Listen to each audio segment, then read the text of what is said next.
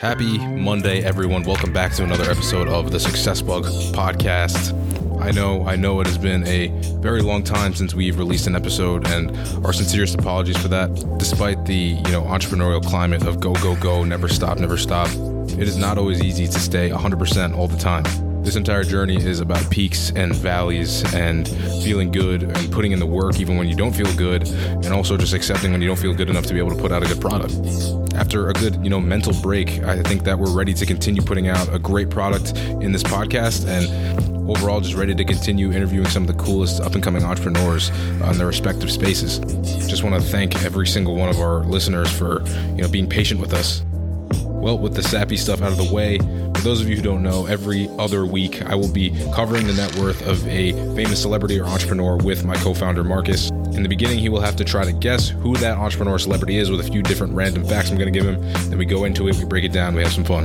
So without further ado, the entrepreneur/celebrity that we'll be covering today is Grant Cardone. Please enjoy.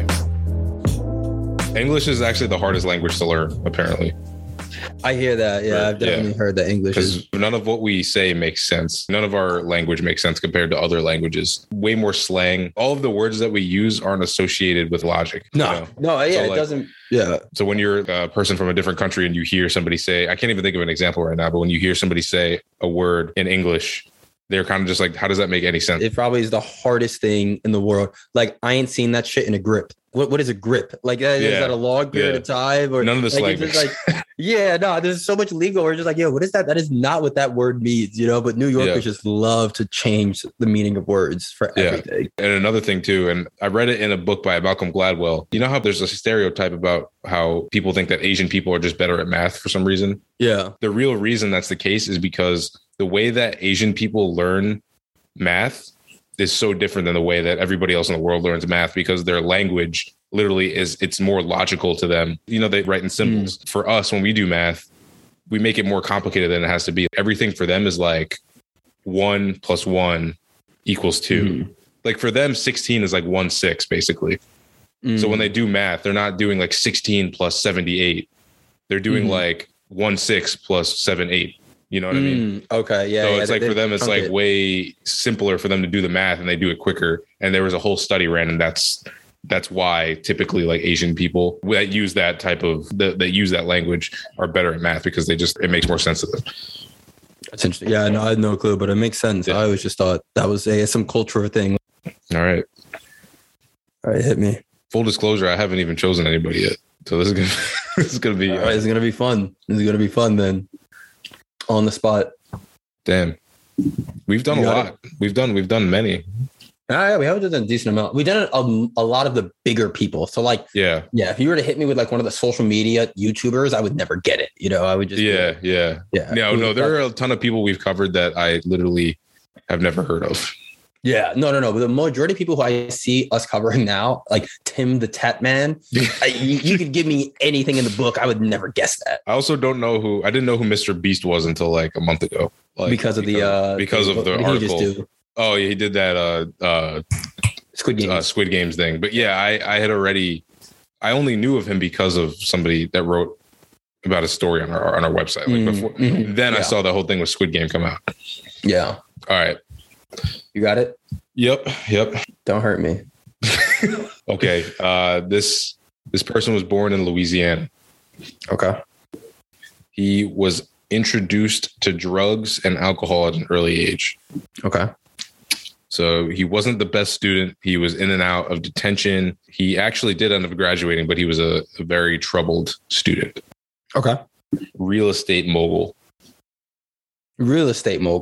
Yeah. Is this what's his name? Cardone? Do I want it anymore? Is that maybe the fire has just left my belly. Like I feel like I don't even like that could be. That was embarrassing. You know what it is? That was embarrassing. I knew he had like trouble with the law when he was younger. Yeah.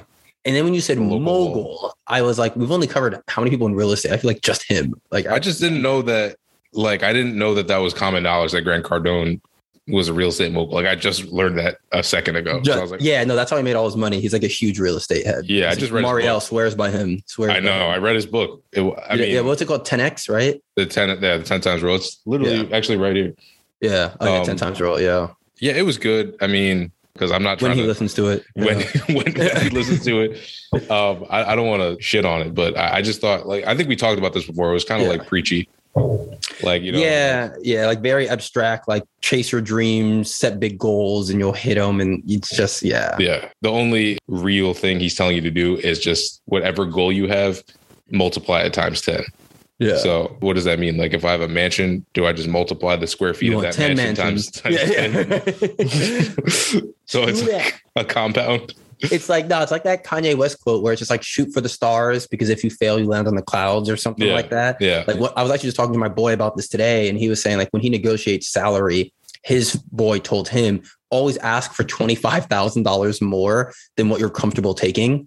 Because they'll probably only like meet you at half of that. But if you just tell them exactly what you're looking for, not only will you might not get it, they might even go below it. But he was like, if you to this point of like 10X and like if you give a number way, way higher, even if you don't hit it, they're going to be like, what, 25? No, we'll give you maybe like $10,000 more. That's still $10,000 more than what you were going to ask for. So it's like just setting these bigger goals to allow you to move a little further ahead in life. Right. No, I do think the message was really good. Like when I read it, I was like, oh, I really like this. Like I really like this book. And then that was when I really first started getting into reading. And I realized that I had read so many better books after that. I was like, oh, wow. Okay. So it wasn't that good. Like there are much better books about like actually like taking action and stuff.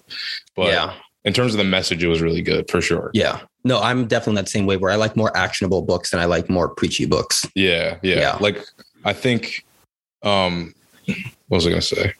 You didn't like it that much. Grant Cardone. Short-term memory is so bad. There it is. It's leaving. But before our very eyes. Yeah, it's gone now. It'll come back to you. Yeah. In the shower, like tomorrow. Like getting the most like punch a hole through the wall. It was something about just the book though, and how I felt like it was fuck, man. Wow. I just forgot. That's crazy. All right. Anyway, if it comes back, I'll remember. But okay. Grant Cardone is a sales trainer, motivational speaker, real estate investor, and thought leader. With money coming in from books, events, and real estate, he's amassed a net worth of how many dollars in 2022? I remember the last time, if it's the same number, I think it was $300 million. That is correct. That wasn't really a guess because you clearly knew that one. Yeah, no. Because I remember editing the Grant Cardone piece, if not writing it. So it's an older one, though. Yeah, it is one of the early ones when we only covered entrepreneurs. So like I said, he was born in Louisiana, fourth of 5 children, troubled upbringing, introduced to drugs and alcohol very early. He was in and out of detention, constantly getting suspensions, but he actually graduated and attended McNeese State University in 1981, where he got his Bachelor of Science in Accounting. Interesting. Yeah, hopeful for real estate for sure. Accounting. Yeah, no, just because you learn how to appraisals and you probably have to maybe finance, but more like discounted cash flows and things like that. It definitely would, like a finance accounting background would definitely be helpful for a real estate. Yeah. I just wonder how, because he strikes me as somebody who didn't really care much about school. Mm-hmm. And I just know from experience, like me going to school, we've talked about this before. It was just like the path of least resistance to an A. Like I never studied. So I feel like he was probably like the same way. Like I have a finance degree and I couldn't tell you like half of the stuff I learned. Like my last 2 years. Yeah, no, for sure. And it doesn't sound like he went to a good school. What is it, like Disney's University? Yeah, I've never heard of that. I don't want to, who knows how good of a school it is. I've literally just never heard of it. Yeah, no, but I could definitely see him kind of like, skating by, being like, it doesn't sound like it's Chicago or anything like that, or, a Stanford. So maybe he just skated by, as most students do. For sure. Yeah, I think, and it makes sense. I mean, he started his career in sales. I feel like that's very characteristic of people who don't necessarily like the whole, like the way most salespeople are not the biggest proponents of like school, if that makes sense. Yes. Like they don't really thrive in that type of environment. Which makes sense for sure, because it's like you don't really need a degree to go into sales. Yeah, you're like, I could just do this myself. Like, why do I need? I could figure this out. It's like exactly. I could sell this to anybody. Like, why do I need all the math and stuff? Yeah, that makes sense. No, for sure. So yeah, he started his career in sales. He traveled all over the United States, living in places like Houston and Los Angeles. He never loved his job and unfortunately never shook his drug addiction. And by the age of 25, he ended up in rehab. Wow. After attending rehab, he found a new lease on life, though. And through rehab, he discovered two things. One, he hated sales. And two, he hated being broke even more. So as much as he wanted to quit his sales job, he knew that having a job in general kept him busy and would help him, help stop him from falling back into drug abuse. So before he started investing in real estate, he decided to try to go into consulting. So at that point, he was, partnering with dealerships, car dealerships, manufacturers to introduce a new sales method. So his whole idea behind that was that he wanted to disrupt the auto industry by making their sales process like more consumer friendly and efficient. And with the money he was making as a consultant, he started to put that aside so he could also start investing. And that's where he decided to invest in real estate rather than, other types of things. I guess that's a big reason why Mario is such a big real estate fan, because of Grant Cardone. For sure. So after he started investing in real estate, his first investment was a single family property in Houston. At first, it was a successful investment as he rented it to tenants for a few months. However, after the tenants left, his cash flow dried up. Okay, so I feel like Mariel's entire persona and vocabulary came out of. Bro, I think he might have written it now that I'm thinking about this. It sounds just like it. So the words cash flow and real estate were 2 sentences apart. Right. Yeah. After the tenants left, his cash flow dried up. He learned a crucial lesson. Never depend on one tenant for cash flow. He sold that property, and 4 years later, he bought his second property at the age of 29. This property was a multifamily household. And by this point, with the sale of his first property and his second property now generating cash flow, he quickly bought his third property. And by using the income from his properties that he would acquire, he kept investing in more and more real estate, eventually starting his own company, Cardone Capital. And by 2012, it was one of the largest private party real estate companies in Florida. Today, he owns over 4,500 apartments. Wow. Damn. But I feel like he always wanted more. And even after this, like he always kind of aimed higher. And this was in his book too. I'm sure it's going to come up. But Cardone Capital, which is Grant Cardone's real estate company, owns and controls over $800 million worth of properties in the United States. He prefers to buy his real estate through debt so that he doesn't share his profits with others. And then comes the 10 times rule that we just talked about. As much as Cardone is an amazing real estate investor, he's also a great thought leader. He's written multiple books and created many business programs. His most notable book has been the 10 times rule. This book is based on the idea that you should figure out what you want to do. Then you should multiply the effort and take it there multiply it by 10. This will help guarantee that you don't fall short of your goal. And this book is right in line with his model: be obsessed or be average. So I'm not sure if it's the 10x rule, the 10 times rule. I think I always call it the 10 times rule. I feel like it makes more sense. Yeah. You're multiplying it. Yeah, I want to say I've heard him say the 10x when I've heard him like in speeches, but it could be, same exact thing. But I see what he's saying, like maybe a mansion wouldn't make sense. We were saying before, like, you don't want to get 10, but if it's like, I want a job that gets, and this is where it's like hard. It's like, if you say, I want a job that pays me 6 figures, his methodology or thought process would be like, no, you should want a job that pays you 7 figures. Yeah. But it's just like, okay, now what jobs at a certain point, like, and if you're going to be making 7 figures, you have to be like a CEO or any type of like C-suite. So it is, I get where he's coming from, where it's like shoot for the stars, but I think there isn't the most practicality in like, how do you 10x everything that you want to do? You can't. Yeah.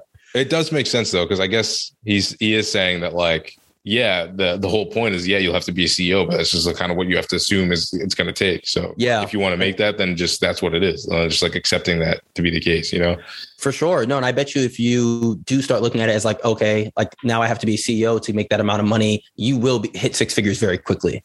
And I think that's probably his point. It's just like, you will surpass your goals very quickly. If your mindset changes from I want a 6-figure job to I want to be a CEO, you will see your income shift immediately. Yeah, because the floor then becomes 6 figures. Exactly. Like, exactly. Your floor changes. Like you'll pass 6 figures and not even be thinking about it as like a good thing anymore. As a milestone. Yeah. You'll still be like, oh, I'm not even close. You're thinking of like the 7 figures. And meanwhile, back in the day, you were talking about 6 figures. Like that was, that was the 10 times before you upped it. So I always got the idea, but like you said, I think this is what I was going to say. I remember now. There it is. It came full circle. It's some books don't need to be books, in my opinion. Like, it's kind of like one thought stretched across like 300 pages. Like, I think that's kind of what it is, and not in a bad way, because like I read the entire thing and I liked it, but it's really just kind of like one thought over and over and over again in different ways being presented to you. So yeah, I guess when you read it over that many times, though, it kind of gets ingrained in your head. So that's different than somebody just writing a tweet about it. Yeah, it's funny you said that, because I was going to say that some of these books could be YouTube videos. And one that stands out for me really is a Simon Sinek's book, Start With Why. I listened to his TED Talk, Start With Why. That was like, it's about 20 minutes long. And then I bought his book, Start With Why. And his book was really just a book version of his TED Talk. But I got the exact same message from both. But to your point, it didn't really need to be a book. Like, not to say the book wasn't good. I'd recommend the book to almost anyone. But I'd also say, like, if you're not a book reader, you could watch the TED Talk and still get 85% of what the book tells you. Yeah. It's very true. Like I read Adam Grant's book, which Originals, and it was really good. It was one of my favorite books. I really liked it. And then I realized I was like on the treadmill or something, and I was trying to just put on like a TED Talk or something. And I noticed that, and this is when I was like listening to a lot of Adam Grant, because I really liked the book. And then I saw that he had a TED Talk, and it was about like Originals. And I was like, oh, maybe it's like a different, maybe it's something different about the same idea. And it was literally just the entire book in like a 15-minute TED Talk. Yeah. And I left like feeling like violated. I was like, wait a minute. You know how long it took me to read that book? It was like a month. Yep. And I really liked it, but I felt like you just said, I could have just squeezed that into like a YouTube video, gotten kind of the same idea. But I guess that's the idea. I think when you read it, it is ingrained in your head a little bit more, because it's just over and over again. And it's proven to you retain things better when you read them, like for physically. Sure. So I'm not opposed to things like that, but with Grant Cardone in particular, what really stood out to me about his story, and I know we usually do this at like the key takeaways, but just thinking about it as you're bringing it up, was like the reinvestment of capital, and not like having made that money and then stopped and then being like, oh, like I made this money off this first or second property. I'm rich now and I'm going to like pay myself out and buy a car. I was like reinvesting to grow the business. And then the second thing was how people kind of like take this time off and come back in, like this entrepreneurship not being a linear path, where it's like he bought that first property when he was like, I think 25 or something. And then it said he bought his second one at 29. So there was a 4-year gap in between things. So I feel like, and I've seen that a lot with a lot of entrepreneurs, like he'll do something, it'll fail. Like, he said the tenants moved out, it failed. He learned the lesson, but didn't immediately reapply it. The next day he waited 40 years to buy that, what I forget, the 4-family home or the multifamily household. So it's like that to me is always just very interesting. Where like, you see these entrepreneurs now and you're like, oh, they must have had it so easy. And it must have been like this very linear path to success. And then you see, no, like it's riddled with his story in particular, with the drug addiction, getting over it, the failure of the first house, the debt. And then only at 29, he finally kind of figured it out.